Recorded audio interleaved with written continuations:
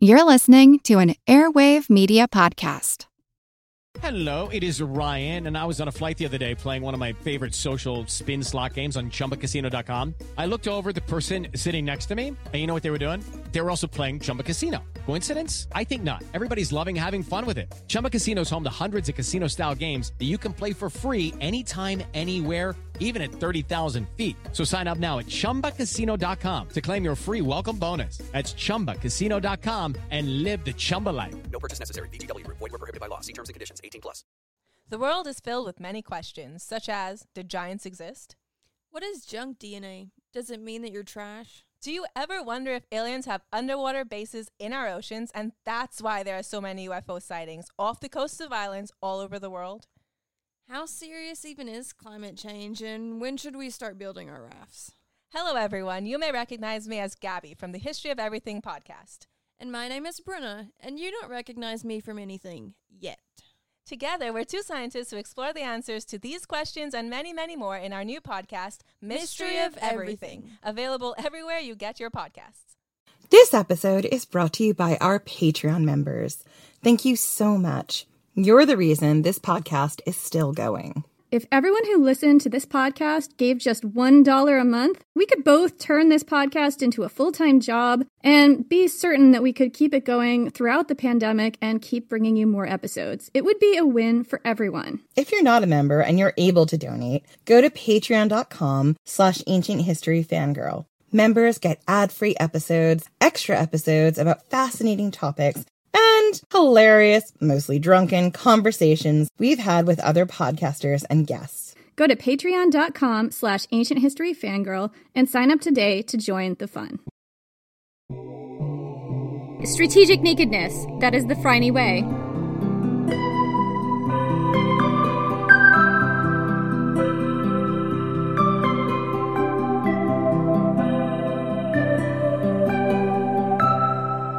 You swore when you came to Athens that you'd never be naked again. Not ever, not once, not in public, not unless you were paid a lot of money. Enough money to rebuild the walls of Thebes. You came from the brothels of Athens. You came from the street outside the brothel. You came from the long, dusty line, where you stood all together on hot afternoons, naked to the world, free for anyone to fondle and touch, nothing between you and the filthy streets. The men called you names when they touched you, called you toad. Sometimes you believed if they knew what you felt, they would all step back in awe. They would lower their eyes. The brothel mistress would rush to swathe you in blankets, lest your rage, your want, your fury leak through your skin and burn the world. Like the girls to the right and the left, you were a child of war. It was your parents who sold you into this life after the armies of Thebes came, and after the walls of Thespiae fell, after your family lost everything. It was this, or starve. You worked hard. You pretended to fall in love with every man who bought you for an hour. You found the hinges of their hearts, and you pressed deep, blood and flesh beneath the chest. Men are human. Humans have weaknesses. They all have illusions they're desperate to believe. For an hour, you fed them illusions. You were not the most beautiful girl in that line, but you understood what the men wanted. Soon you had regulars, coming back again and again, paying extra. It wasn't a kind benefactor for you, as it is in so many legends. You were your own benefactor, sweating hard on your back, working their minds as much as their bodies until you became their addiction. The men who called you toad in the streets, you made them call you goddess in the bed. When you finally bought your own freedom, you swore, no more nakedness, not ever, unless on your terms. Now you swathe yourself in rich fabrics, somber pearl grays. You refuse to show an inch of skin that wasn't paid for. For those desperate enough, rich enough, willing to pay enough, you disrobe in private, piece by piece, make them worship at your altar. Now when people ask your name, you look them straight in the eye and tell them, "Call me Toad." These days they whisper that you are a priestess of Aphrodite, a disciple of the goddess herself. So beautiful you blind the gods, you must cover yourself in fabric, lest your rage, your want, your beauty leak through your skin and burn the world. Today is the Eleusinian festival, sacred to the dread Persephone. They say when Hades abducted the goddess, her scream pierced the world. You understand the feeling, a desire to destroy the world that destroys you, all at once, rather than spooled out along 100 dusty afternoons in a line outside the brothel. People believe you are aligned with Aphrodite, goddess of beauty, but with Persephone you feel a kinship. Today feels different, sacred. You wish to make an offering to the dreaded goddess. So you walk out onto the beach. The waves lap at your feet. You slip your tunic off your shoulder and the world goes hushed. Behind you, you can feel the whole city holding its breath. They are watching, the artists and philosophers, the husbands who come to you in secret, the wives who wonder what it might be like to have this freedom. Perhaps the gods are watching too, and your parents from beyond the grave, and your sisters who stood with you in the line. On our terms, you whisper, because this isn't for the goddess. It is not for the city at your back, waiting breathless to be blinded by your beauty. It's for them, your sisters in the line, the ones who didn't make it, the ones lost to childbirth, to violence, to starvation and disease. You let your tunic fall from your body, the cool air kisses your skin. They stand to the right and the left of you, invisible but always there, as you walk into the sea. I'm Jenny Williamson. And I'm Jen McMenemy. And this is Ancient History Fangirl. Jenny, that opening just, that killed me. All of our cold openings I love. Some of you don't like them, we know, but we're not going to stop doing them. But in particular, every once in a while, some of our cold openings really just destroy me. And that one did. I think like this one and also Ancient Vampires Part 1 destroyed me. I'm so glad. I was going to ask you, do you think this opening's okay, Jen? I guess you think the opening's okay. I think it's beautiful. We are going to talk about Eleusinian mysteries later on in the season and the cult of Persephone. And I just think it is so amazing to see this here. And later on, when you have them in their own episode, they're going to build on each other. Yeah, I gave you that little seed there. I thought you'd like that. You did. I love it so much. I just wrote a cold open that is very close to my heart because it's about my favorite Hetaira in ancient Greece. My favorite one, but there are also a lot of other ones that are really incredible, and we're going to tell you about not all of them. We're going to tell you about many of them today, and I'm really excited to talk about it. In our last few episodes on sex workers in ancient Greece, we talked about what it was like to be a sex worker in ancient Greece, at all levels, from the porni all the way up to the glittering, sophisticated hetairai at the top of their game. We tried to paint a picture of a group of women with more freedom and independence than most women in the ancient Greek world, even elite women could even dream of. But that freedom came at a price. Now, we're going to tell you about the lives of some of ancient Greece's most famous hetairai, starting with a lady named Rhodopis. Rhodopis was a famous courtesan who appears in Greek sources. She lived sometime in the 500s BC. She was strikingly beautiful, and her name meant rosy cheeks. She was Thracian originally, but was said to have lived for some time in Naucratis, a city in ancient Egypt. There are a number of different versions of Rhodopis' story, one of which, told by Strabo, is considered one of the earliest versions of the Cinderella story. In this story, while Rhodopis was bathing, a naughty eagle stole one of her sandals and carried it all the way to Memphis. The Pharaoh of Egypt happened to be sitting outside, administering justice, as you do, and the eagle dropped the sandal in his lap. The pharaoh was mesmerized by the beauty and delicacy of the sandal and astonished by this weird event. He sent messengers throughout the country to find the woman who owned this magical, delicate, beautiful sandal. He had a real foot fetish. Look out. I was going to say, he had a real foot fetish. Oh, he did. When Rhodopis was finally found, she was brought to the pharaoh, who promptly married her as soon as he laid eyes on her gorgeous feet. I'll take everything north of the feet as long as I get the feet. So, that's what Strabo tells us about Rhodopis. Herodotus, writing 5 centuries earlier, has a little more to add. He adds that Rhodopis started her career enslaved alongside the storyteller Aesop, as in Aesop's Fables, and they had an affair. She was later sold to a man who took her to Naucratis, a city in Egypt where the courtesans were known to be especially beautiful, which is how she ended up in Egypt. It was there that Rhodopis met Charaxus, a Greek wine merchant known for importing lesbian wine, i.e. wine from Lesbos.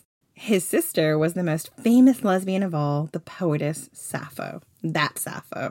According to Herodotus, Charaxus fell in love with Rhodopis and paid a great deal of money to buy her freedom. Sappho did not approve of this. Herodotus tells us that she wrote a poem viciously attacking Rhodopis, whom she calls Dorica, for stealing her brother's property and mocking her brother for getting involved with her in the first place. It's thought that Dorica was Rhodopis' original name. So Herodotus mentions this poem, and a fragment has come down to us today. Here's a translation from The Poetry of Sappho by Jim Powell.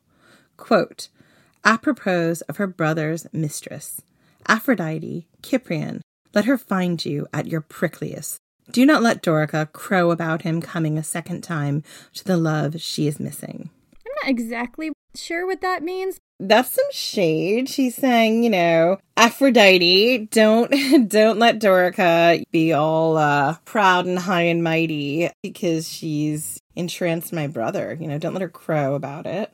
I kind of feel like it's let Dorica find Aphrodite, who's the goddess of sex workers, at your prickliest. So Aphrodite isn't smiling with her on favor. She doesn't get to strut around acting like she's all special because my brother came to her again, because Aphrodite is dissing her because she's prickly. Does that make sense? Do you think that's accurate? I think she wants Aphrodite to be super prickly so that when her brother comes to see her a second time, he's like not really happy with her because Aphrodite's not smiling upon the union. He's like, oh, okay, this is not as good the second time. Yeah, one or the other of those interpretations. Take your pick. I feel like there's more to that poem I kind of needed for the context, but it's fine. That'll work. It was kind of fragmentary. Like a lot of Sappho's stuff is fragmentary.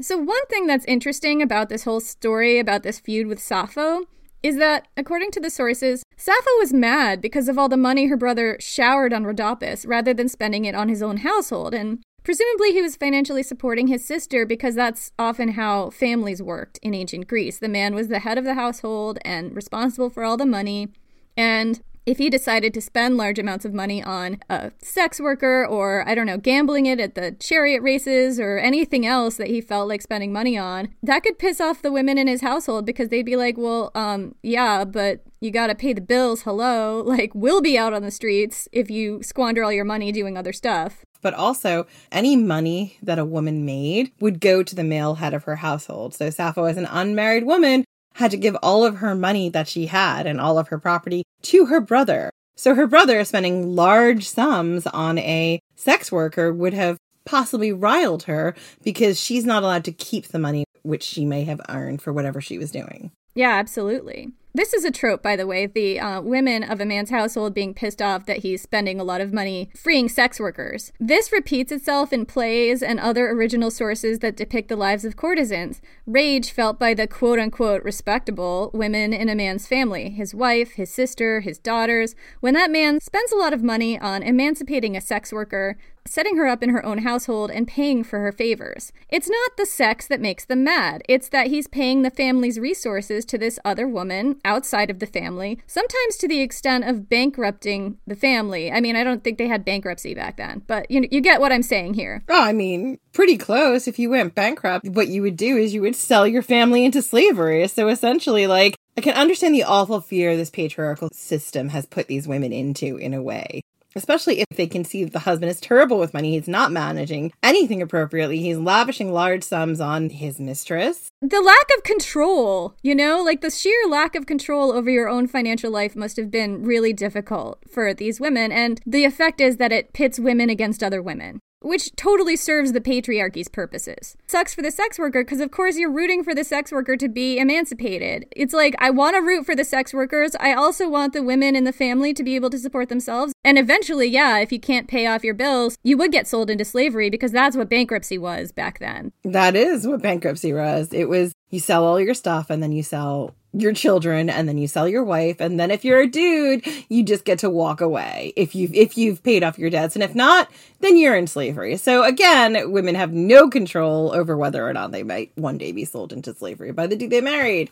Awesome. So we talked in our previous episode about how hetairai could represent a destabilizing factor in terms of a man's concept of himself as a master of all he surveys, especially all the women he surveys in highly patriarchal ancient Athens, because the hetaira was the one woman he couldn't control. But as single, unattached women who drained men's resources, hetairai were also seen as financially destabilizing forces that could threaten a whole family. The fact that everyone was dependent on these men effectively pitted the non-sex worker women of a man's family against his favorite hetaira, and that seems to be the dynamic going on here with Sappho. Yeah, so after gaining her freedom, Rhodopis started an illustrious career as a courtesan. And since she was free, she'd been emancipated, she got to keep all of her money herself. Fuck you, bitches. She became very wealthy doing this, as well she should. Herodotus illustrates her wealth with a really weird story that I'm gonna just give you. Quote, Rhodopis desired to leave a memorial of herself in Greece by having something made which no one else had thought of or dedicated in a temple, and presenting this at Delphi to preserve her memory. So she spent 1/10 of her substance on the manufacture of a great number of iron beef spits, as many as the 10th would pay for, and sent them to Delphi. These lie in a heap to this day behind the altar and in front of the shrine itself. So Herodotus obviously describes this as a weird flex. It's just buying all these beef spits. And these would have been like really big. Like from what I understand, it's like a spit that's large enough to roast a whole ox. And if you've ever seen an ox, they are not small. An ox is bigger than a cow, and if you've seen a cow, you know they're big. This would have been some real big spits. Let me tell you what. Beefy spit. Beefy beef spits. And she spent 1/10 of her whole wealth on beef spits. Which, yeah, you know, like, I don't know if there are cultures where this happens, but I mean, to my Western ear, I can see Herodotus saying this is a real weird flex, but it's not that weird. There was a lot of animal sacrifice going on at these temples, and a lot of the time it was oxes. So they would kill the ox and they would roast it on a spit, and then I guess, I don't know what the process was, but some of the food went to the gods, and then some of the food went to, you know, priests and worshipers and stuff. I would like to do a deep dive on this. Haven't done it yet. So at festivals, sometimes like hundreds of animals would be sacrificed. So that meant they needed a lot of spits. And like, it wasn't just the spit, there would be like a whole setup for roasting an ox, you know, like a brazier, vessels, and other items that were basically pieces of equipment that you would use for parts of this ceremony. Other people also donated spits to temples like this, so this isn't strange. So that's my analysis about beefy beef spits.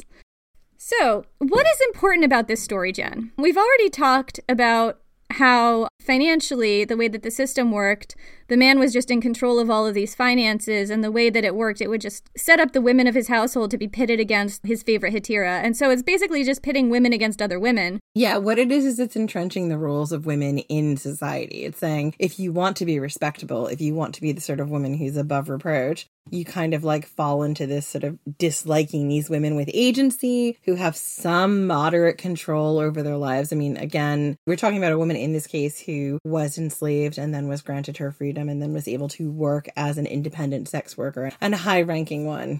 The sacrifice that you make as a respectable quote-unquote woman, like the trade-off you make is that, yeah, you're respectable, you've done what good women should do, but you're effectively powerless in a lot of ways that a hetaira wasn't. Absolutely.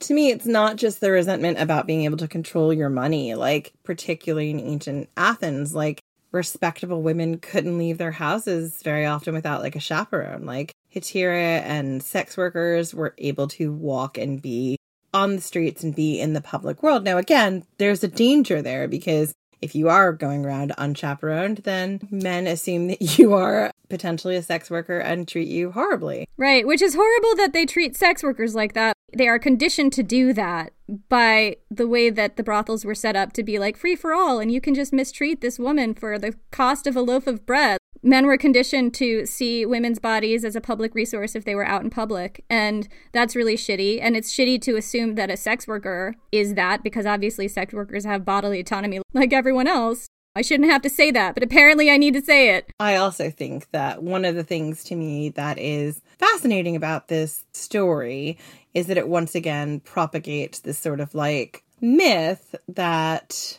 To me, it feels very American dream, right? It feels like if you're good enough at something and you try hard enough at something, then you'll be rewarded. Well, no, I disagree. You know what it is? This is a Cinderella story, right? Like, Rhodopis is just hanging out one day, and the eagle steals her sandal and drops it in the lap of the pharaoh. Like, that's the story, and then he falls in love with her. So that's the Cinderella part of the story. It's really idealized. Obviously, I doubt that actually happened, but that's an interesting component of this story because it does show a way that women could have had upward mobility. It's all about luck and being noticed for your beauty and being chosen by a powerful man. It's not about what she does for herself. She just got lucky and had a perfect foot, and this pharaoh had a real foot fetish, and then there was a helpful eagle. She has no control over that. I think it's important that we've included it, and it's important to look at and break down. But again, the reality is everything that she achieves is through luck and having a really cute foot. This is a lot of the time in fairy tales how women's upward mobility is kind of described as acceptable. Stories about characters who are kind of downtrodden, but really, really beautiful and good, and who attract the eye of a wealthy man, and he reaches down from above and lifts her up. And that's the Cinderella story. And like, you see this repeated in romance novels. There's an old root to that in Hatira's stories, where these women just have to be the most beautiful, perfect one, and maybe a wealthy benefactor will notice them and free them and set them up in a house. I remember as a child growing up as a young teenager thinking, like, this is how love works. You get chosen. All you have to do is be the most beautiful and the most good and the most perfect. And the most perfect person for you is going to choose you. And obviously the person who does is going to be the right person, like, which is really toxic in a lot of ways. My parents didn't drill this into me at all. Like, this is just like, you know, what I got from books I was reading and movies I was watching and shit. This is a real trope. And also, like, of course I felt that way. Like, someone was going to see that I was really pretty, decide, like, my really big, bushy Hermione hair and, like, freckles, all my freckles. They were going to see the real me and fall in love with it. And, like, what I started to realize as I got older was, like, I would rather be Anne of Green Gables. I would rather be someone with a lot of agency who someone falls in love with because they just can't look away from their ridiculous spirit. I'd rather be Boudica than someone who's passively waiting for someone to see something beautiful in them. Yeah, or maybe it's not that important if someone falls in love with you or not. Maybe that's an unpopular opinion, but I feel like that's a little bit where I've come to in my own personal life, not to overshare. But like, maybe my value isn't just in the eyes of other people who decide if I'm worthy of love or not. Maybe I don't need to be chosen. Maybe I won't be chosen and that's okay. You know, like, maybe I just choose myself. I got you. I mean, let's be honest. I'm also a Leo and I need tons of external validation. But on this, I'm okay. I just need you to validate me. That's all. And I'll validate you, and then we'll be fine.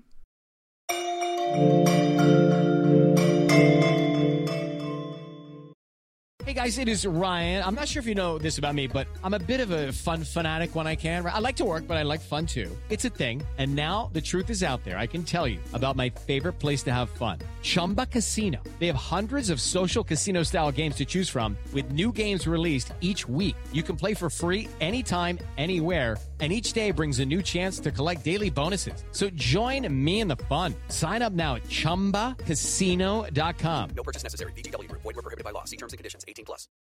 I'm Helena Bonham Carter, and for BBC Radio 4, this is History's Secret Heroes, a new series of rarely heard tales from World War II.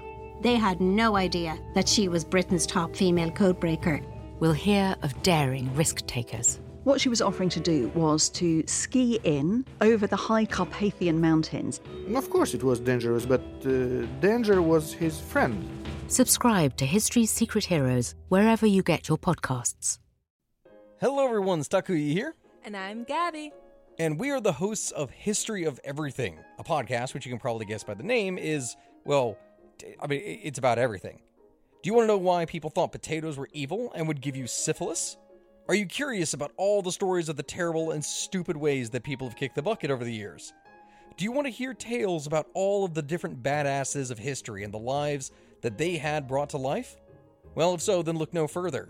History of Everything is just the right podcast for you. It's available on Spotify, Pandora, and anywhere else that you get your podcast from.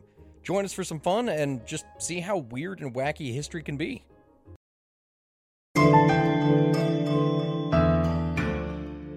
Let's let's move on to another elite courtesan of the ancient world. This is a lady named Neera, and her story is very much not idealized. We hit you with kind of a Cinderella story first, and now we're going to go into more of a dark story that's a little more gritty. It's a little more gritty, probably a lot more realistic to what life would have been like. So this one does talk about rape, and it goes into some detail. So if you are not in a mood to listen to that, just be aware. So Neera lived sometime in the 300s BC.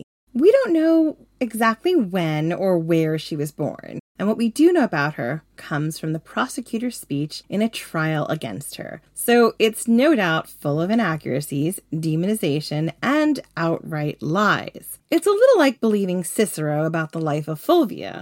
But this speech also gives us a huge amount of insight into the lives of the Hetairae of ancient Greece, so it's an important document. So Neera lived sometime in the 300s BC, as we've said, and we don't know exactly where she was born, but we do know that she was bought in slavery as a young girl with 5 other young girls by a woman named Nicarete. Nicarete was a pimp and brothel owner who trained the girls to be high-class courtesans. After buying these 6 girls, Neera included, she set herself up in Corinth, which was in fact known for its famous red light district, and told everyone that the girls were her daughters, which significantly raised their price because it just raised the ick factor, which I guess was sexy to people. Prominent men came from all over to visit Nicarete's brothel, and a number fell in love with Neera. One of them, a famous orator named Lysias, paid for her to travel to Athens at the age of 12 or 13. To be initiated into the Eleusinian mysteries. Yeah, it's awful. So Neera went in the company of Nicarete, several other girls from the brothel, and a young aristocrat who was another one of Neera's customers. Yeah, so Apollodorus tells us several times that Neera, quote, prostituted her person to anyone who wished to pay for it. To a modern ear, it sounds like he has contempt for sex workers because they have sex for money, but that isn't quite what it was. What would have been really shameful about this to an ancient Athenian privileged person looking at slavery from the outside and writing about it wasn't so much the transactional nature of the sex. So to Athenians, the worst and perhaps most defining bit of slavery, and to be fair, like this isn't about what actual enslaved people thought about slavery. This is about what non-enslaved wealthy men writing about slavery thought of slavery. So take it with a giant grain of salt. One thing about slavery that they thought was super demeaning wasn't that it involved having no bodily autonomy, as we discussed, Neera didn't at this time. It wasn't that you didn't get paid for your work, and actually there are some situations where enslaved people were paid for their work. In ancient Greece, I don't think it was, a lot of money, but sometimes it was some. The defining bit of slavery for them was having a boss who was determining how you worked. Because if you weren't independently wealthy and just able to lounge around writing treatises on how to govern and what democracy was, then obviously you were enslaved. Definitely did involve a lot of making women's bodies free for everybody. That's fine. Well, that's democracy, Jenny. Come on. I'm sorry, I keep forgetting what democracy is. I'm so glad we have ancient Greece to remind us. So it was considered demeaning to free Athenians to work under anyone else's direct supervision, because this was a primary feature of slavery to them. If someone else is your boss and they tell you how to do things, then that is demeaning. I mean, what would they think of the modern office?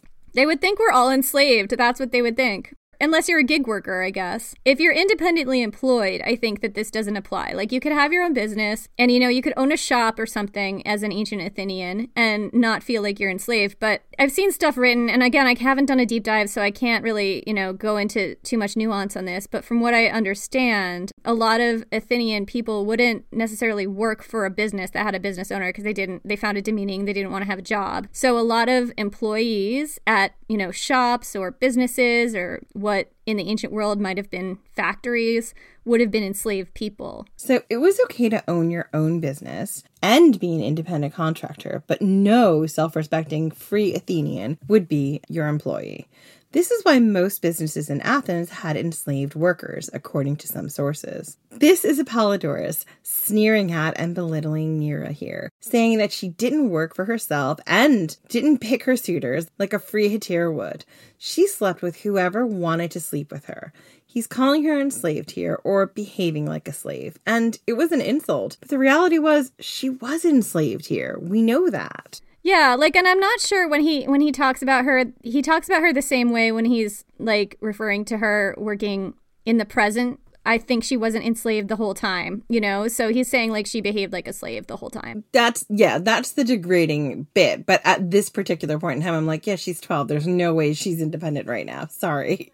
No, like at the beginning, you know, she's actually literally enslaved, so it's not wrong. But I mean, what's fucking wrong is the way that he's belittling her for it. Yeah, because there but for the grace of your gods go you. You know, like anyone in the ancient world could find themselves enslaved. Yeah, and like nobody has a choice in this. She doesn't have a choice in this. She's a kid being sex trafficked.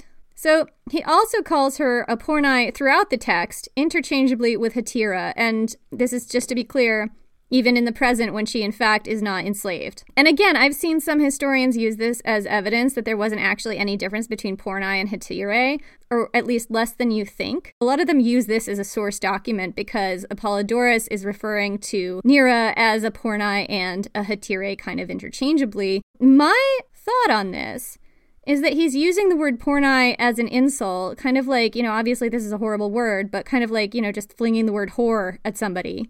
I agree. And I also think, like, again, what we're seeing here is Athenian, and that is very much in one region, right? And I imagine that the terms pornai and Hetairae may have been used interchangeably here, as you said, because what he's trying to do is really, like, sully her name. Like, she's a free person at the point in time where he's making the speech that all these things are being drawn from, and he's trying to, like, throw insults at her all the time. But it's possible that regionally across the rest of Greece throughout this time period, those words might have had different meanings in, you know, Corinth as opposed to Athens or Sparta or Mycenae. Yeah, I mean, I think that, you know, you're really right because obviously ancient Greece is not a monolith, and the way that the sex workers' situations were not a monolith either. Who had real fucking hang-ups about sex? Oh God, they were so hung up about sex. Good Lord. Could you imagine having sex with an ancient Athenian? It would just be baggage all the way. Absolutely.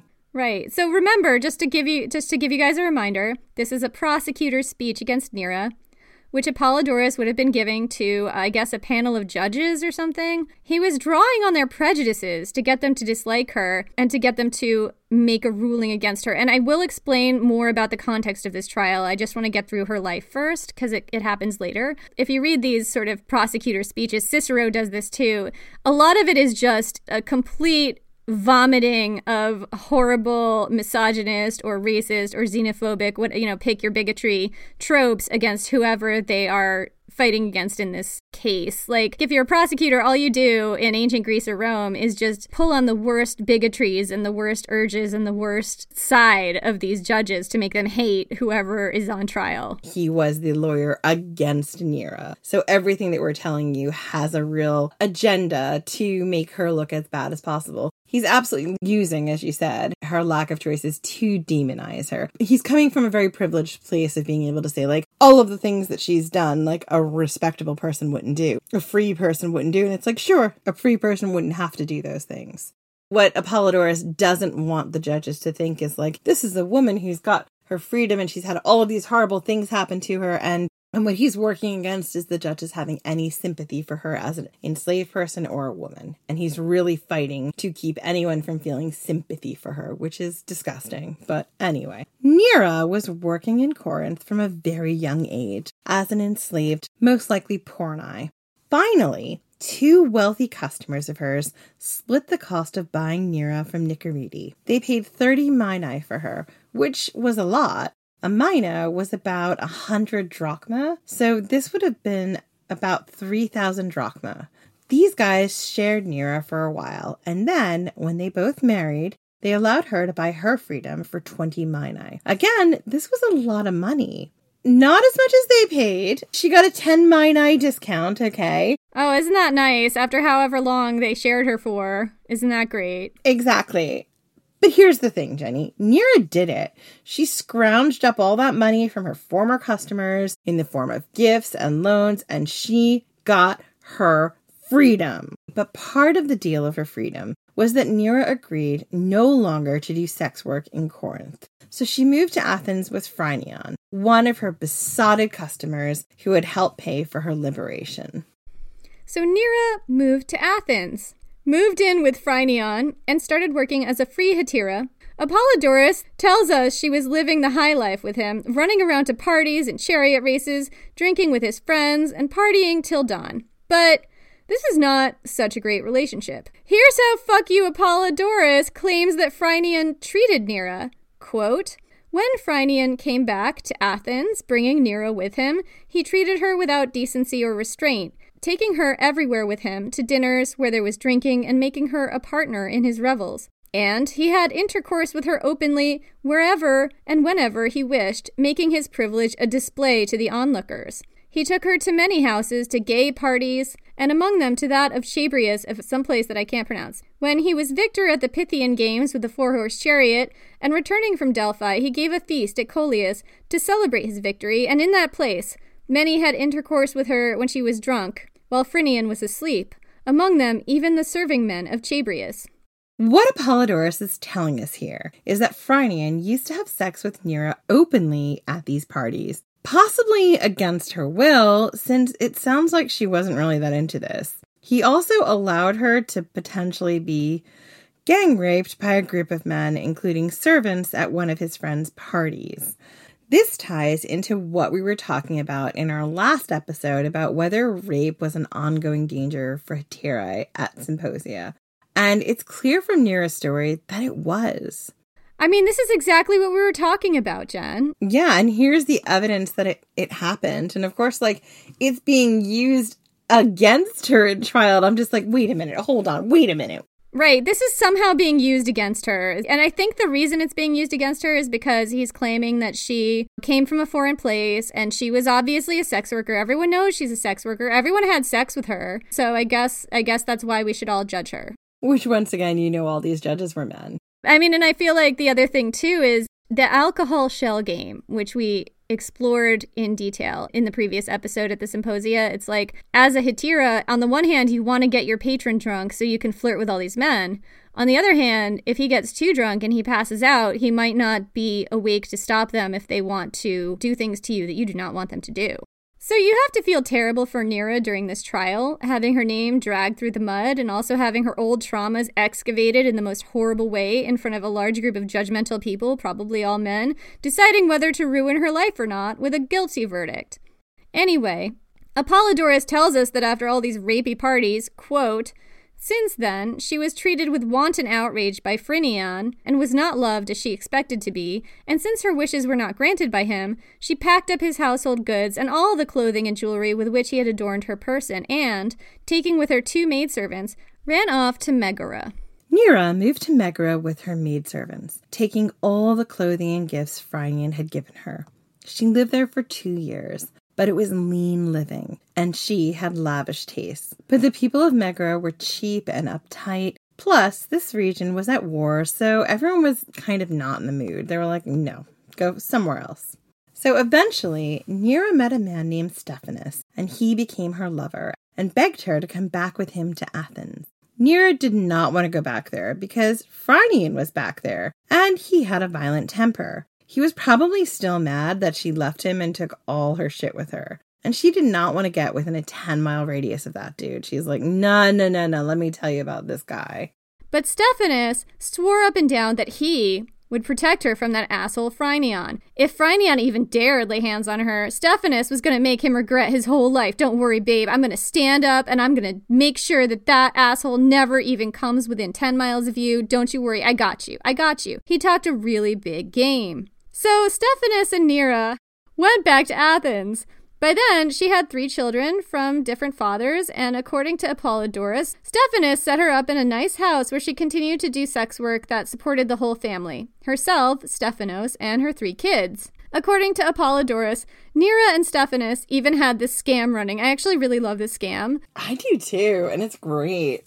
So the scam worked like this, okay? Neera would go out, get a client, bring him back to the house, collect his money up front like you do, obviously. And then, just as they were going into her bedroom and about to, do the deed, Stephanus would burst in, angrily accuse the men of adultery with his wife, and demand blackmail payment.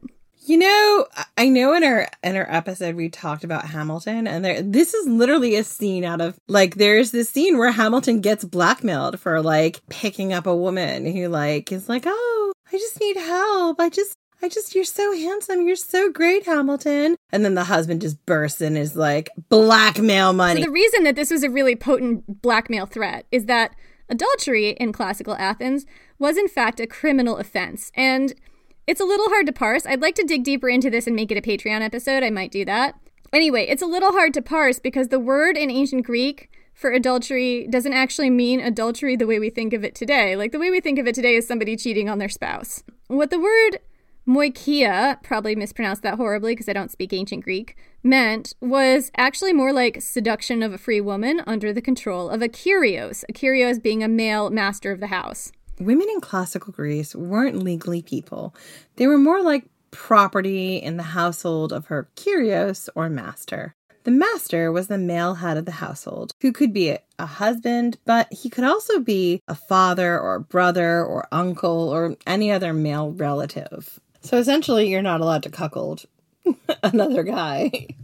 Cuckolding could extend to your brother or your father or whoever happened to be the male head of house. You don't even have to be married as a woman to commit adultery. It's kind of fucked up. But adultery didn't apply to sex workers or enslaved people. A married man could have sex with an enslaved person or a sex worker or an enslaved sex worker without it being considered adultery by the ancient Greeks. Hence this need for democratic sex workers. Right, because they didn't want all these young men committing adultery. So these lovers of Neera's, if they knew she was a hetera, she was no one's property and they could just have sex with her. Yeah, because women's consent is not what's important here. What's important here is whether there's a dude in the picture who owns that woman already. Ugh. There's another thing about Athenian law that's important to understand here. Since Neera wasn't Athenian by birth, her marriage to Stephanus, if they were married, it's a little unclear, may not have been considered valid at all by the Athenian state. Their partnership would not be considered valid by the Athenian state because at certain points in history, citizens weren't allowed to marry non-citizens.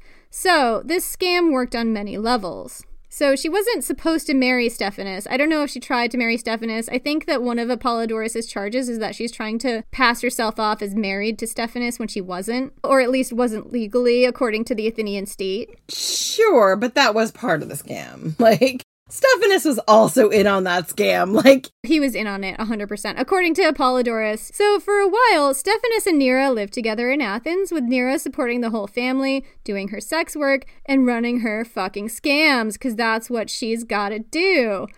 With Stephanus, because he's totally in on it. But eventually, that asshole Phrynion showed up at her door. Because they always fucking do, a bad penny or a bad drachma or a minae, whatever. Or a turd that you step in. So Stephanus was... What are we doing? Why are we telling these terrible stories? Why are you listening to us? So Stephanus was supposed to protect Neera from this guy. Remember? He swore up and down, listen, babe, if we move to Athens, it's going to be fine. That asshole Phrynion will never darken your door. I'm going to stand between you and him. I'm going to take care of it. I will take care of it. If this dude shows his sorry face, I, Stephanus, am going to make him regret it. But let me tell you what, Jen. So please tell me. Please tell me this is the last one and he's her knight in shining armor with a foot fetish. Dude totally folded. Oh, motherfucker.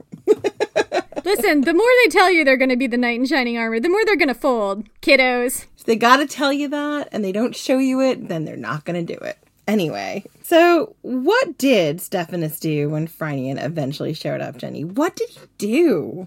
Are you going to shatter all of my girlish illusions about Stephanus? Well, the two men had a gentlemanly dispute. And then they went to a temple to get this dispute settled. And the priest said that while Neera was free and her own mistress, the word they used here was kyria, which was almost never used in reference to women in ancient Greece because, while she was free and her own mistress, she had to live with each man on alternate days. Each man, quote, shall keep Nera at his house and have her at his disposal for an equal number of days in the month, unless they themselves, the men, agree to some other arrangement. In addition to this, Nera had to give Phrynion back all those nice gifts he gave her. Turns out Stephanus, the guy who talked a good game, who was going to keep Phrynion away from her, just fucking wasn't any good at all. But he still prospers. It's fine because the dudes all get the woman that they're entitled to, and that's a happy ending. Yeah, he still prospers. He gets to keep Nera some of the time. Not all of the time. Some of it to run his scam. Listen, all the dudes got a happy ending here. I don't know why you're upset. Jesus fucking Christ. What is happening? This was supposed to be the light and fun arc. Let's just cancel this podcast. We're done. We're done. So, this is how things went for a while, with Nera having to split her days between the asshole Stephanus, who didn't keep his promises, and this other asshole, Phrynion, who had once raped her at parties, and then this lawsuit happened. Shit on shit on shit on shit! And so many triggers for sexual abuse. Yeah, sorry about that, you guys. I hope that you listened to our warning.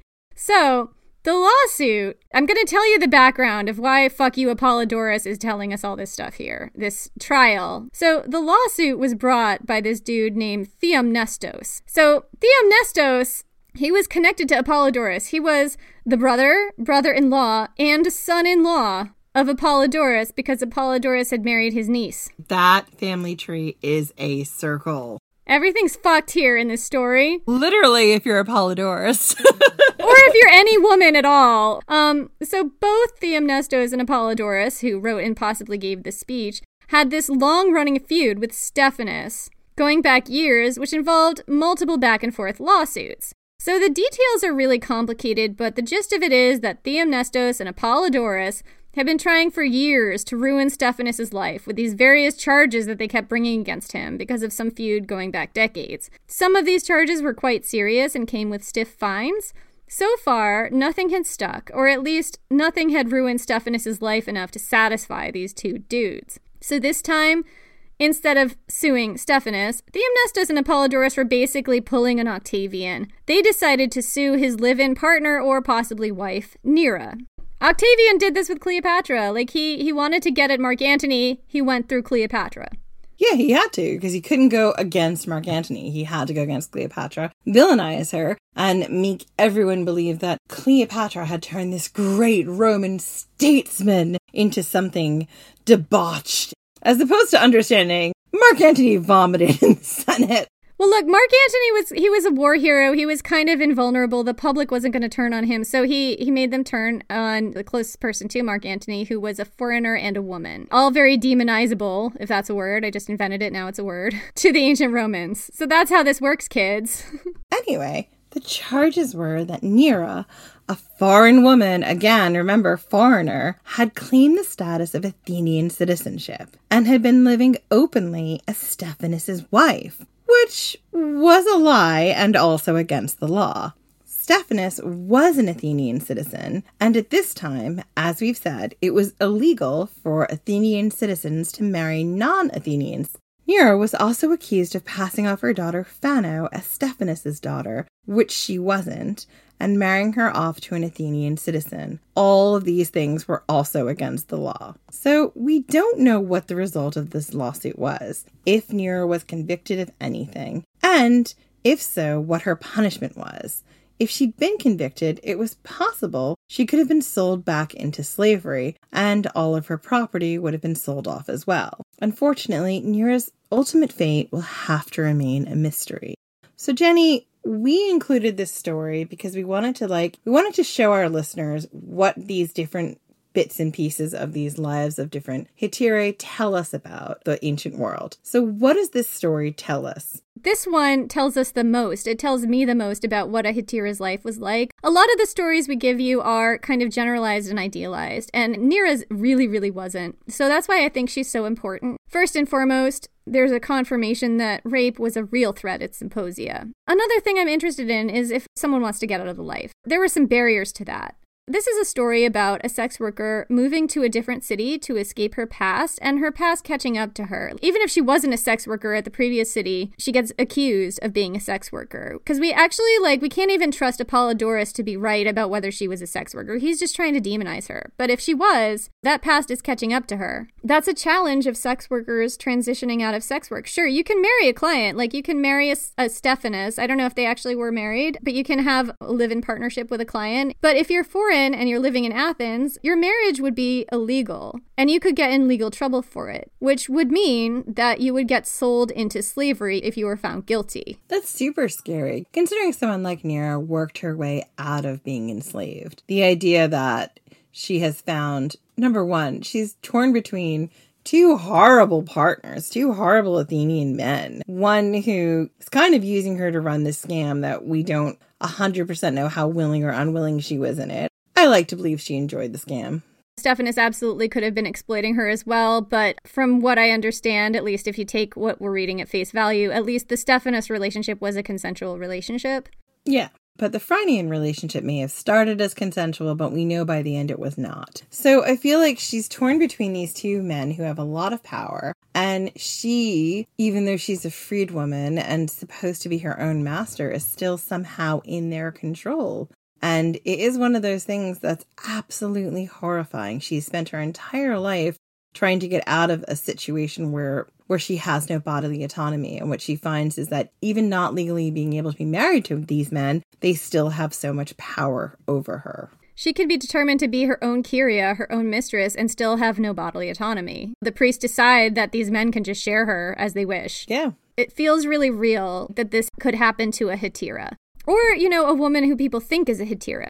Another thing that I see in the Neaira story is that if your husband is a wealthy, prominent man in Athenian society, you want to catch that white whale, right, as the Hetaira. You want to catch that guy who can just support you the rest of your life. That guy is going to be political, probably. He's going to be pulling the levers of power in classical Athens, and he's probably going to have some enemies, and those enemies are going to see you as a legal target. That means you're going to get dragged into these lawsuits. And another thing is that if you happen to be a foreign woman who is a partner to an Athenian citizen, you're vulnerable to this kind of bullshit, even if you weren't a sex worker. As proving who is and isn't a sex worker in ancient Athens often came down to hearsay, and this stuff wasn't documented. And yeah, I don't know how you would even prove that. I guess you could prove whether or not you've been enslaved if potentially you had been branded or had a tattoo. I'm not 100% sure exactly how that worked.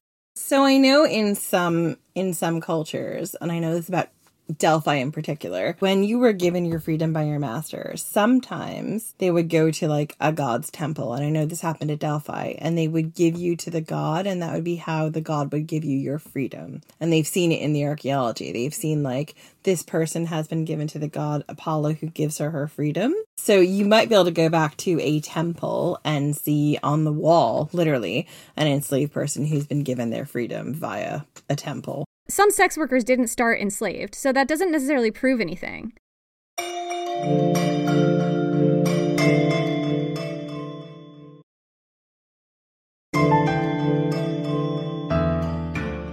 So let's talk about a new sex worker. Her name is Nathina. I love Nathina. Nathina was a very sought-after Hetaira, also living in the 300s BC in Athens. She was extremely popular. She had a number of prominent lovers, including Diphilus, a noted comedic playwright.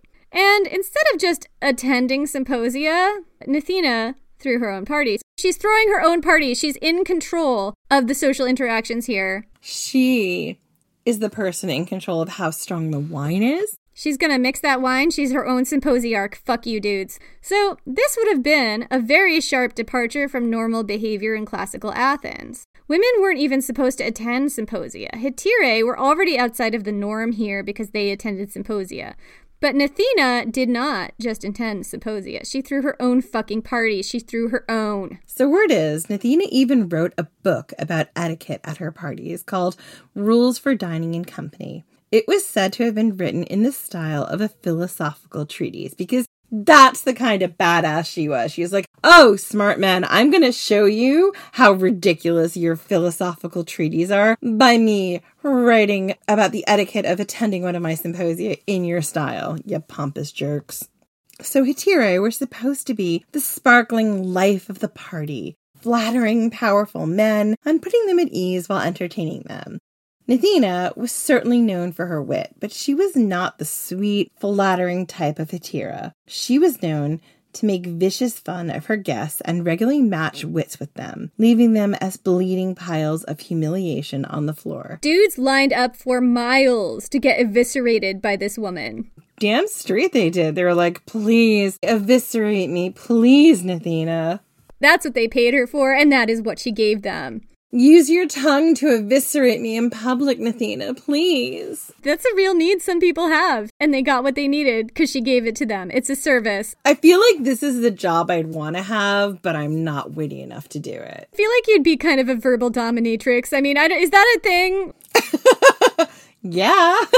Nathina did it. She had this racket going. So she had several daughters, and it's said that her daughters helped her throw her parties and became noted, extremely witty and snarky hetairae in their own right, as did Nathina's granddaughter, whose name was Nathinon. Nathina's parties were lavish. They were legendary. Invitations were as valuable as diamonds, darling. And if you weren't dripping in diamonds, you were not going to attend my party. Anyone who got an invite to Nathina's parties had to match wits with her and play by Nathina's fucking goddamn rules. They were her rules. It was her house. People, like I said, were lining up to have this woman insult and humiliate them because that was what they wanted. Athenaeus has written down some of her wittiest remarks, and I think he got them all wrong and fucking botched them up. I'm just going to read you some of the things he said. So, Diphilus, the playwright, who was one of her prominent lovers, was once drinking with Nathina. Said he, "Your cup is somewhat cold, Nathina." And she replied, "'Tis no great wonder, Diphilus, for we take care to put some of your plays in it." So Diphilus, the playwright, by the way, she made ruthless fun of him all the time, and he got back at her by totally lampooning her in his comic plays. It sounds like a great relationship. That was their jam. So Nathina once was supping with Dexithea, who was a courtesan as well as she. And when Dexithea put aside with care nearly all the daintiest morsels for her mother, she said, "I swear by Artemis, had I known how you went on, Dexithea, I would rather have gone to supper with your mother than you." I mean, ouch. Taking home a doggy bag. It's what you do. Exactly. I also wonder if Dexithea was kind of maybe going on and on about her mother and not enjoying herself the way Nathina wanted her to. I don't know. It's tough to know. We don't know what their situation was. We're making up this conversation in our heads. Dexithea might have been really boring. I'm like, oh, my mother would love this and this and this. And Nathina might have been like, dude, you're at my symposia. Invitations here are so rare. Just enjoy the food. You're supposed to be witty. You're supposed to be sparkling. If you can't manage that, then I will find someone else who can. And your mother can enjoy her doggy bag, but you're not coming back here again. But maybe your mother can, because I hear she's kind of witty. I hear she might be fun. Yeah. So here's one of Nathina's witticisms that I just love. On one occasion, some men were drinking in her house and were eating some lentils dressed with onions. As the maidservant was clearing the table and putting some of the lentils in her bosom, Nathina said, "She is thinking of making some bosom lentils."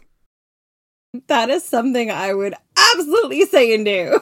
Why would anyone put lentils in their bosom, number one? She was thinking of making some bosom lentils. Like, if she plants them in there, will they grow out of her bosoms? Would you like to sup them from her bosoms? I don't know. I get it. She was obviously well endowed, or whatever dress she was wearing. She was like, what can I put down there? I get it. Bosom lentils. I will put them in there. Make of that what you will, you guys. So I don't know, maybe there's something lost in translation with Nathina's wit. I believe she was probably funnier than this, or it was funnier in ancient Greek. I don't know. Or maybe it's just this is what it is. This is what she talked like. My grandparents were from Italy, which is not so far away from Greece, but there's an ancient sort of tradition about lentils. especially if you have them at New Year's Eve, being good for like giving you luck and money in the year to come. So maybe if you put them in your bosom, you just have a lucky bosom. I don't know. Look, we've all been there. We all wanted to have a lucky bosom at some point. So what's important about Nathina, Jen, do you think? Well, I think that we wanted to include her because Nathina is known not for her beauty, not for her Cinderella story, not for running a great con, but for kind of being really sassy and for kind of putting down her clients and being really fun and witty and being this kind of Hitara who is mean and still gets away and makes a lot of money. She gets the fuck away with it, and I bet some Hetire did. I bet this was, for some Hetire, this was their thing, was being the mean one. You know, that people loved that. Totally. She was the mean girl, and people were like, I love it, please. And she was smart. She's known for her wit. She's not being sort of praised for her looks or her prowess in the bedroom. She's being praised for her wit and her intelligence and her ability to throw parties and just be this sparkling, beautiful presence. He's also eviscerating and dominating, and I just love her. I love her. Well, I think that's the key thing about Nathina that I think is important, is that she dominates. You know, she dominates the party scene. She dominates the men that she's with. She's in charge. It's an example of how it might look if a Hetira is really, she just decides she's in charge. Fuck you all. These are my parties. These are my rules. Number 1, don't be rapey. Number 2, if you're not wearing diamonds, I don't know why you're here. Number 3, if you're not fun, I don't know why you're here. You made it up, but I feel like those are right. Great rules for a party. Our next Hetira is a young man called Phaedo of Elis. So it's easy to assume that all Hetire were women, and probably most were. But guys could be Hetire as well. And one of the most notorious was a young lad named Phaedo of Elis. Phaedo was born in the very late 400s BC. He lived a few generations before the ladies we just told you about. He was a native of the city of Elis in the southern Peloponnese. In his childhood, he was a war captive. It's believed that the war in question was the one that Elis fought with Sparta between 402 and 401 BC. We don't know much about this time in Phaedo's life, or even for sure if this was the right war. It's all a bit iffy here. What we do know is that Phaedo was a remarkably beautiful youth, and he fell into the hands of an Athenian slave trader who immediately knew a windfall when he saw one, which is awful. Fucking gross, but true. Well, you know, we saw this last season or 2 seasons ago when we talked about Dionysus, you know, who was trying to book passage to go somewhere, and the people who he paid to take him, I can't remember if it was Naxos or where he was going. The pirates, you mean? The pirates, yeah, but he didn't know they were pirates at the time. He paid them to take him somewhere, and they were like, hey, he is so beautiful. He is so beautiful. We could get so much money for this guy. And I bet if you happen to be a remarkably attractive person who had fallen on hard times, this is what everybody's thinking when they see you, is like, oh my God, I could get so much money if I sold you somewhere. Like, that's really fucked up. That's what happened to Phaedo. So Phaedo was forced into prostitution. This was not consensual. He was basically trafficked. He wound up working in Athens, probably like as a pornai for a few years. Possibly, we don't know exactly how long it was. Phaedo had to have been basically a child when some of this was happening. Remember, male beauty in ancient Greece had a very small window of time, and it ended when the boy started to visibly age into manhood. And like we said, this was also the situation with girls. It's just girls had a longer career arc. So, at some point, Phaedo met the philosopher Socrates, who may or may not have existed. Giant rabbit hole, not going down it right now. For the sake of the story, we're going to just assume he existed. It's not clear exactly how these two met. Some accounts say that one of Socrates' influential friends took a shine to Phaedo and bought his freedom. According to the Suda, which was a kind of medieval dictionary that definitely existed long after all these events happened, centuries after, but apparently drew from ancient sources, many of which have since been lost, Phaedo found himself accidentally in a conversation with Socrates and pleaded with the philosopher to free him. Once he was freed, Phaedo fell in with the philosopher crowd. He hung out with Plato and Socrates and other philosophers. Plato's most famous dialogue, Phaedo, is named after him. The Phaedo is all about the immortality of the soul and its setting is during the death of Socrates. Socrates was condemned to death for not believing in the city's gods and for corrupting Athenian youth. So in the Phaedo, Phaedo of Elis is Socrates' student and the point of view character narrating the great philosopher's death. Socrates died in 399, and it's believed that Phaedo was probably present, if Socrates even existed at all, which is a whole rabbit hole that we're not going down right now, but might go down in the Patreon, but I can't promise that. We don't know if Socrates existed. We have no idea, but it's quite likely that Phaedo of Athens did exist. Athenaeus claims that Phaedo and Plato actually hated each other and that Phaedo strongly denied that he agreed with anything in the Phaedo. He didn't like that document of Plato's. He hated that he was in it. He just hated everything about it. So Phaedo did not stay in Athens long after Socrates' death. He moved back to Elis and founded a philosophy school of his own, teaching many prominent philosophers. He was believed to have written several dialogues, none of which have survived. One scrap of Phaedo's wisdom has survived, however. It comes to us from, fuck you, Seneca, who was Roman. Remember, Seneca's Roman. He's Roman, and he's from the time of Agrippina the Younger and Nero. This bit of Phaedo's wisdom is quoted in Seneca's epistles, or letters from a Stoic, written to a friend of his who was a procurator of Sicily. Seneca is talking about the benefit of knowing a great man, even when he doesn't say much. The benefits of knowing great people tend to rub off on you. And this is the quote, "We are indeed uplifted merely by meeting wise men, and one can be helped by a great man even when he is silent. I could not easily tell you how it helps, though I am certain of the fact that I have received help in that way."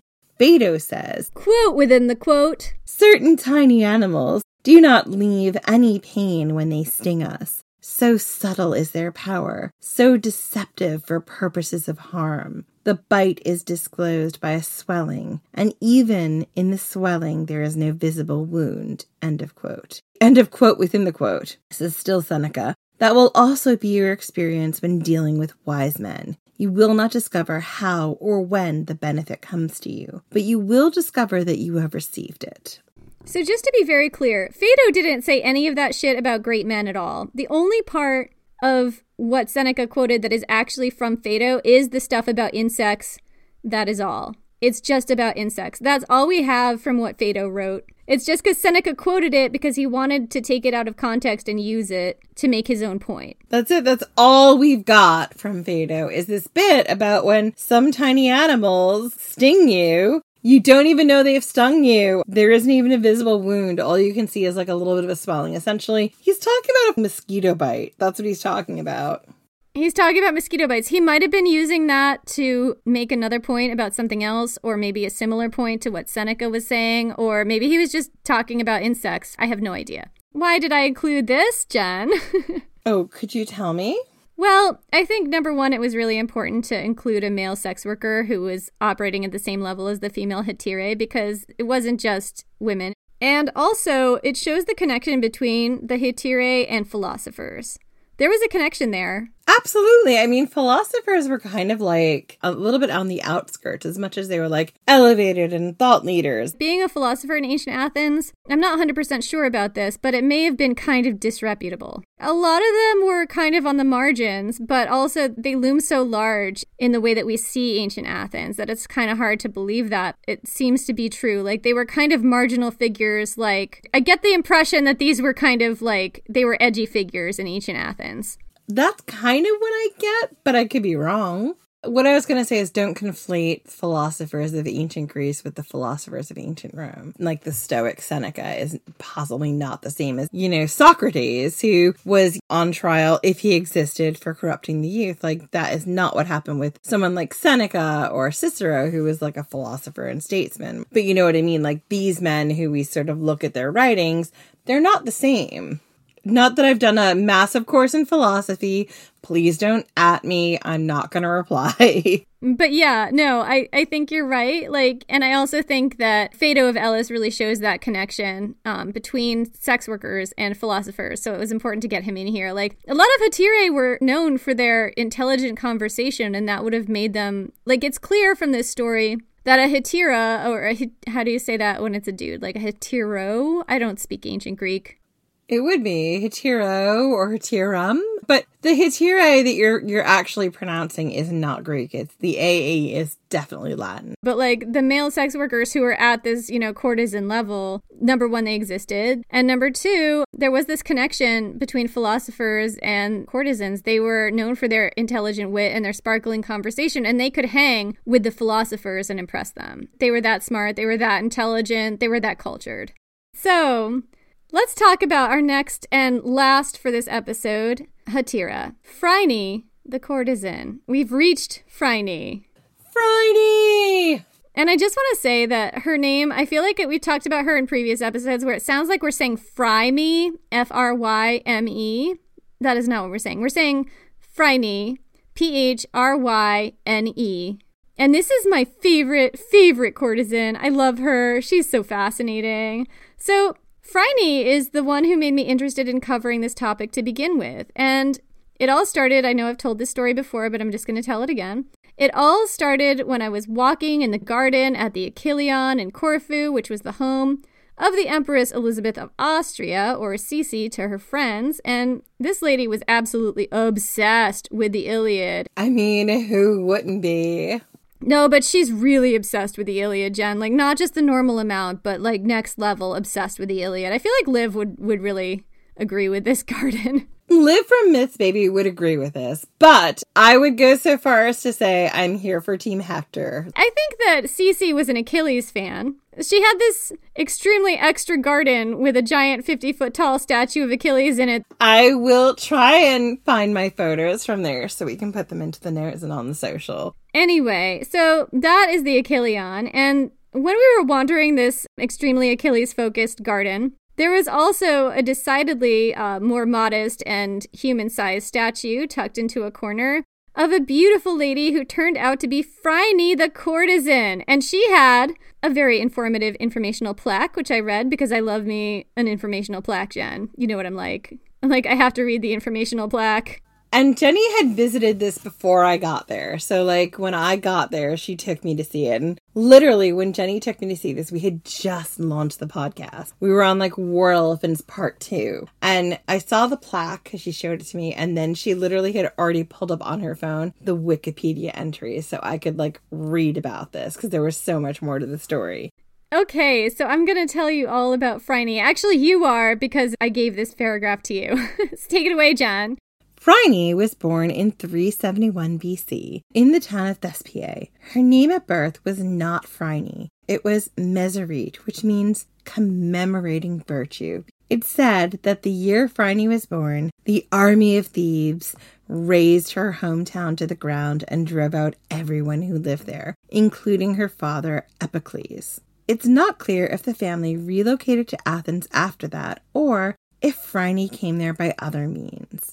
But sometime in the 300s BC, she moved to Athens and became one of the most sought-after courtesans in Athens. The name she chose to go by, Phryne, meant toad in Greek. I love this about her because toad was a slur often used to refer to sex workers in ancient Greece. And you see this with a lot of the sex workers that we have covered previously. They all have, a sex worker name, which is Rosy Cheeks, or some kind of alluring name that isn't the name that they were born with. And Phryne chose Toad as her sex worker name, which is just so badass. It just kills me. So she was said to be stunningly beautiful. So beautiful, people thought she might be a demigoddess or some kind of high priestess, beloved of Aphrodite herself. Wherever she went, people dropped what they were doing and stared. Her beauty was absolutely legendary and possibly divine. That's what everyone thought. The Greek rhetorician Athenaeus tells us that she was beautiful on all parts of her body, even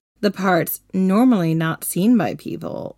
Quote, "For she used to wear a tunic which covered her whole person, and she never used the public baths." So this is really interesting because one quality of sex workers in ancient Greece was that they're usually depicted naked in art. But Phryne was militant about not letting anyone see the goods before they paid. Or maybe this was about maintaining her dignity. Who knows why she apparently dressed pretty modestly for a hetaira. This frustrated her legions of fans who were no doubt trying to see her naked and probably not trying to pay for that privilege. Yeah, they were all just like, God, Phryne, why don't you just show me a little skin? And she's like, fuck you, no. We've already taken you on that journey from Pornai, who had to stand naked in the streets, to Hetira. I'm sure you grasp the significance of this. However, one time on one special day, the Eleusinian festival during the feast of the Poseidonia, something to do with Poseidon, I suppose, Phryne went down to the beach, took off her garments, and laid them neatly aside, undid the splendor of her glorious hair, and then walked into the sea to bathe. The sight of it shook the city, because apparently she did this on a very public beach where everyone was looking. It moved the people so much that we're literally still talking about it today. And it inspired iconic imagery that repeated itself over and over in classical and later more modern art traditions. Apelles the painter, a renowned artist who once painted Alexander the Great, was one of the people who saw Phryne bathing in the sea. He was inspired to paint a portrait of Aphrodite Anadomene, that is, Aphrodite rising from the sea, based on this event. The motif of Aphrodite rising from the sea would repeat itself well into the medieval and Renaissance periods, basically unchanged from the classical period, from what I can see. And I want to do a Patreon episode about the art of Phryne to delve into that connection more. I don't know a huge amount about the art of Phryne yet, just the basics that are in this section, but I'd like to delve into that more. So one of Phryne's lovers, the sculptor Praxiteles, created the Aphrodite of Cnidus, using Phryne as a model. This was the first statue of a nude woman ever made in ancient Greece, and the statue's proportions would go on to set the standard for female beauty that would repeat throughout Western art up until the Renaissance and beyond. Praxiteles used Phryne as a model for many famous sculptures. Athenaeus tells us that he inscribed words on the pedestal on a famous statue of Eros he created with Phryne as a model. Quote, Praxiteles has devoted earnest care to representing all the love he felt. Drawing his model from his inmost heart, I gave myself to Phryne for her wages, and now I no more charms employ nor arrows, save those of earnest glances at my love. Praxiteles was really wrapped around the axle over this woman. He was smitten. It's said that Praxiteles offered Phryne a gift of any one of his statues, and she chose this one, the statue of Eros, and she set it up in a temple at Thespiae, her hometown. The people of her town loved Phryne so much and appreciated this gesture so much that they in turn commissioned Praxiteles to create another statue of her specifically, not of a god or a goddess, but of her, this one of solid gold, which was set up in the Temple of Delphi on a plinth of Patelic marble. So this was marble from Mount Patelus, which was pure white with a golden yellow sheen, and it was very expensive. Crates the Cynic, a noted cynic, said contemptuously that this statue of Phryne was, quote, a votive offering of the profligacy of Greece. But it may not be that profligate, actually. Pausanias says that it was actually just made of gilded bronze, and most scholars believe this is more likely. I don't know why. Maybe because it's just more realistic. I don't know. But it was a very gaudy statue of Phryne in the Temple of Delphi. Good for Phryne. So we mentioned in an earlier episode how many courtesans set up large statues or monuments to themselves in prominent places, often at temples and religious shrines, to the consternation of the respectable populace. People seem to have seen this sort of like statues and beef spits as an act of hubris, and also generally as a sign of an utter lack of class, and they were possibly being disrespectful to the gods. But the Hetairai still did it because fuck those assholes, I'm giving you all the beef spits, and also, why don't you make a statue of me? Whatever your flex is, just go big or go home. It's take your beef spits to work day. Let's take your beef spits and be grateful. Fuck you.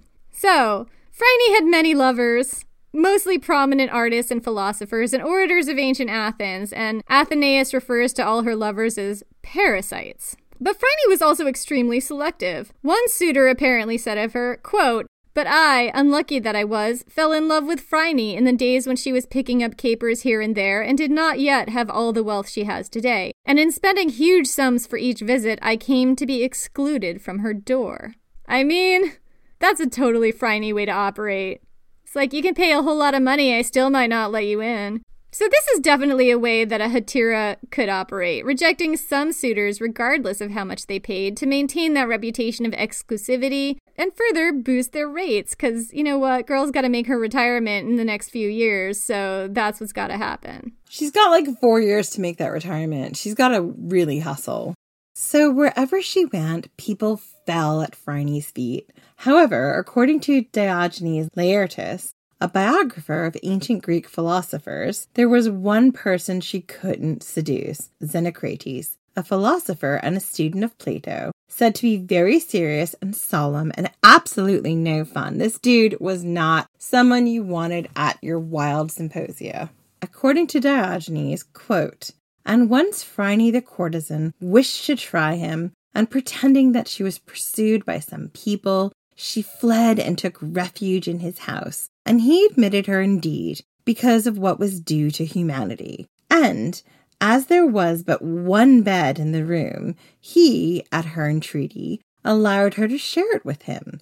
But at last, in spite of all her entreaties, she got up and went away, without having been able to succeed in her purpose, and told those who asked her that she had quitted a statue and not a man." No means no, Phryne. No means no. Stop Morganing this guy. She's totally Morganing him. She's like, what, you won't fuck me on the battlefield? All right, bitch, there'll be dire consequences for you. This is actually Cuchulainn. It's in our Morgan episode. So eventually, Phryne succeeded in earning her retirement nest egg. She was so rich that she once made an offer to pay for the walls of Thebes to be rebuilt when they were destroyed in 336 BC by Alexander the Great. And there is some irony here. Note the irony. Since the Thebans were said to have destroyed her hometown of Thespiae. Irony. So Phryne offered to rebuild the walls of Thebes on the condition that the new walls would have this inscription. Quote, "Destroyed by Alexander, restored by Phryne the courtesan." Fuck yeah! I mean, they turned her down. Well, they were wrong. Have your wall back. Fuck you. That's how I interpret this whole inscription. So, perhaps the most well-known episode of Phryne's life was her infamous trial. Here's how Athenaeus describes it. Quote, "Before our time, the Thespian, Phryne, was far the most famous of all courtesans. And even though you're later than her age, still you have heard of the trial which she stood. She was accused on a capital charge before the Heliaea, being said to have corrupted all the citizens. But she besought the judges separately, with tears, and so just saved herself from judgment." So, at some point in her life, Phryne was put on trial for something. It's very vague. What we get from the ancient sources is that she was corrupting the citizens of Athens, or maybe she was offending the gods? I don't know. There's some suggestion of impiety here. And this may be the same charge that Socrates got hit with, which was about corrupting the youth and being impious. I suspect that it was because Socrates was arguing something about atheism or agnosticism, which would have been offensive. I don't know that Phryne would have been doing that, but who knows? But apparently the penalty seems to have been death. It's vague but serious. There are two different versions of this story, and both appear in Athenaeus' account. In one, Phryne pleaded with the judges one by one, clasping their hands and winning their sympathy with tears, but the other is a bit more drawn out and dramatic. According to the story, Phryne's lawyer was the renowned orator Hyperides, who was also her lover because, 2 for 1. So Hyperides made an impassioned speech in her favor, using all his most polished rhetorical arts, but it failed to move the judges. So just as they were about to condemn her, Hyperides brought Phryne before the judges, tore open her tunic, boobs, and displayed her naked breasts for all to see. Time to haul out the big guns. I mean, that has saved me many a time. Look, this is how I resolve all conflicts. If I happen to be at the bank, boobs. I mean, no. Clearly, this is not an ancient history fangirl life hack. We're just kidding. Listen, I've been thrown out of a lot of buildings. I'm kidding. I've never tried this. I should, though. Now I'm thinking I should. People will be like, oh my God, is she a priestess of Aphrodite? Probably. So, the judges were awed by Phryne's beauty. It was so otherworldly that they thought surely she must be a demigoddess, or maybe a prophetess or a priestess of Aphrodite. They were moved to pity and felt a superstitious fear of condemning to death someone who was so beautiful that she must be goddess adjacent, or at the very least, favored by Aphrodite. So Phryne was acquitted, but afterwards a decree was passed that orators, or defense lawyers, were hereby not allowed to use their arts to inspire pity for their clients, and furthermore, no defendants were allowed to be present while the judges decided their cases, but prosecutors could totally just leverage bigotry all over the place. That was still fine. There are doubts about the truth of Phryne getting acquitted through boobs, although how else are you going to get acquitted in the ancient world, let's be real. Scholars point out that in the earliest account of this event, which dated from around 290 BC, Phryne's boobs did not make an appearance at her trial. This was the account of Posidippus, the comic poet, who would have included such a salacious detail if he'd heard it, you'd think. So it's more likely that the boobs out strategy of defense lawyering was a later invention that wound up getting adopted by overly credulous later biographers such as Athenaeus. And his account dates from the early 200s AD, so like several hundred years after the fact. So why is Phryne important, Jen? Why do we love her so much? Oh my God, I love her so much, Jenny, because she maintains this like mystique around her body, what she looks like under the tunic. She's got this agency of like, I am the most beautiful woman who's ever walked the earth at this point in time, like make sculptures of me. But also, nobody gets to see the goods until they pay for the goods. Oh no, nobody gets to see Phryne until they have paid. Yeah, and as someone who feels real strong about wearing that underwear and not having conversation if you're naked, I feel you, Phryne. She deployed her nakedness strategically. And that's the thing about Phryne. We don't know where she came from. We don't know if she was a pornai standing naked in the streets at one point in her life. But a lot of hetaerae came from that area, so you can kind of see where her desire to not be naked in public unless someone is fucking paying for it could come from. Yeah, and I totally feel like, to me, one of the reasons your cold open was so powerful and affecting is I knew the story of Phryne, and I feel like it's true. Like, if you had come up the ranks as someone who had started their time as an enslaved sex worker who was a pornai, you would feel real goddamn protective about who got to see your body and how much fucking money or time or whatever you wanted to get out of it that they paid you before they saw the goods. And I feel like if that's the case, if that's where Phryne's story started, she really did well in the end because nobody saw her body unless she wanted them to. She took off her clothes at the Eleusinian Mysteries, and people have been making art about it since, and she took off her clothes to save her own life. Probably she did it if people paid her exorbitant sums, or maybe she'd just lock you out and say, no, I know you paid for it, but no. Like, and that's how she exercises her agency when she has this in her background. She's like, I'm fucking never standing naked in the street again. I control who sees me naked. Strategic nakedness. That is the Phryne way. Yeah, and I think it's one of those things where it is really difficult as modern, particularly women in this instance, but as a modern audience to imagine what it would have been like to stand naked in the streets for the appraisal of men walking by and to be on display to anyone walking by, women, children, whatever. And if you started your life in that position, to be able to be Phryne, to be able to make so much money, you could rebuild the walls of Thebes, like to come from a bit where you have no agency over your body to offer that to the city where you came from. It's just incredible. There are many things that I love about Phryne. One of them is that she takes the horror of the horror of the horror that we've explored in depth of being a pornai, and she turns it on her head and makes it her power. That is so strong to me, and I love that about her, and I think it's also a real savvy business decision. Like, this woman was a businesswoman. Like, she is creating a sense of exclusivity that is almost goddess adjacent. Like, she's building that legend around herself. The reality is there is so much there that is legendary and epic and beyond blowing up in a legend that I feel like, to me, I want other women and girls to experience a sense of pride in the legend of Phryne in the same way we feel pride in the legend of other male heroes. There's a great book to be written about Phryne.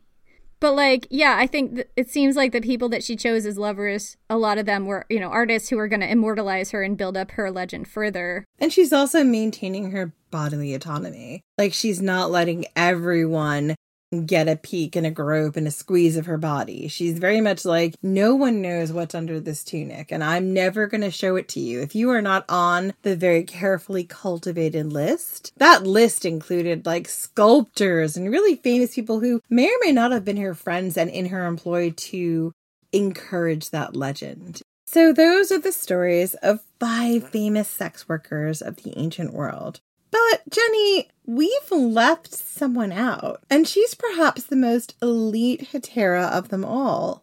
A long-term partner of a leading Athenian statesman, darling of the philosophical set, survivor of the plague of Athens. She threw her own parties too, and they were the best parties ever thrown within a 100-mile radius of Athens. No one has done better since. What was her name? Her name was Aspasia. You may have heard of her. We'll be telling you her story in the next episode. So that's it for this week.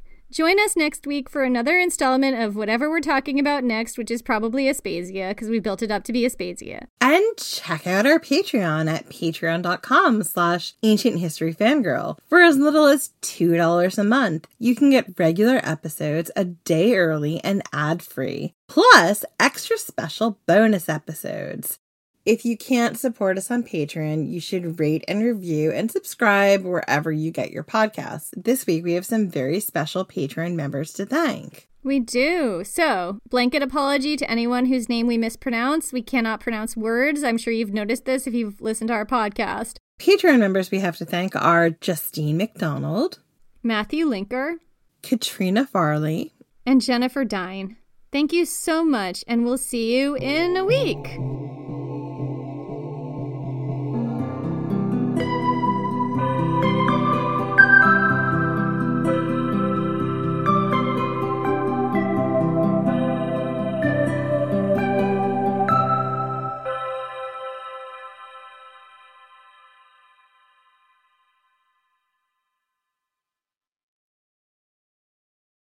Hello, it is Ryan, and I was on a flight the other day playing one of my favorite social spin slot games on ChumbaCasino.com. I looked over at the person sitting next to me, and you know what they were doing? They were also playing Chumba Casino. Coincidence? I think not. Everybody's loving having fun with it. Chumba Casino is home to hundreds of casino-style games that you can play for free anytime, anywhere, even at 30,000 feet. So sign up now at ChumbaCasino.com to claim your free welcome bonus. That's ChumbaCasino.com and live the Chumba life. No purchase necessary. VGW. Void where prohibited by law. See terms and conditions. 18+.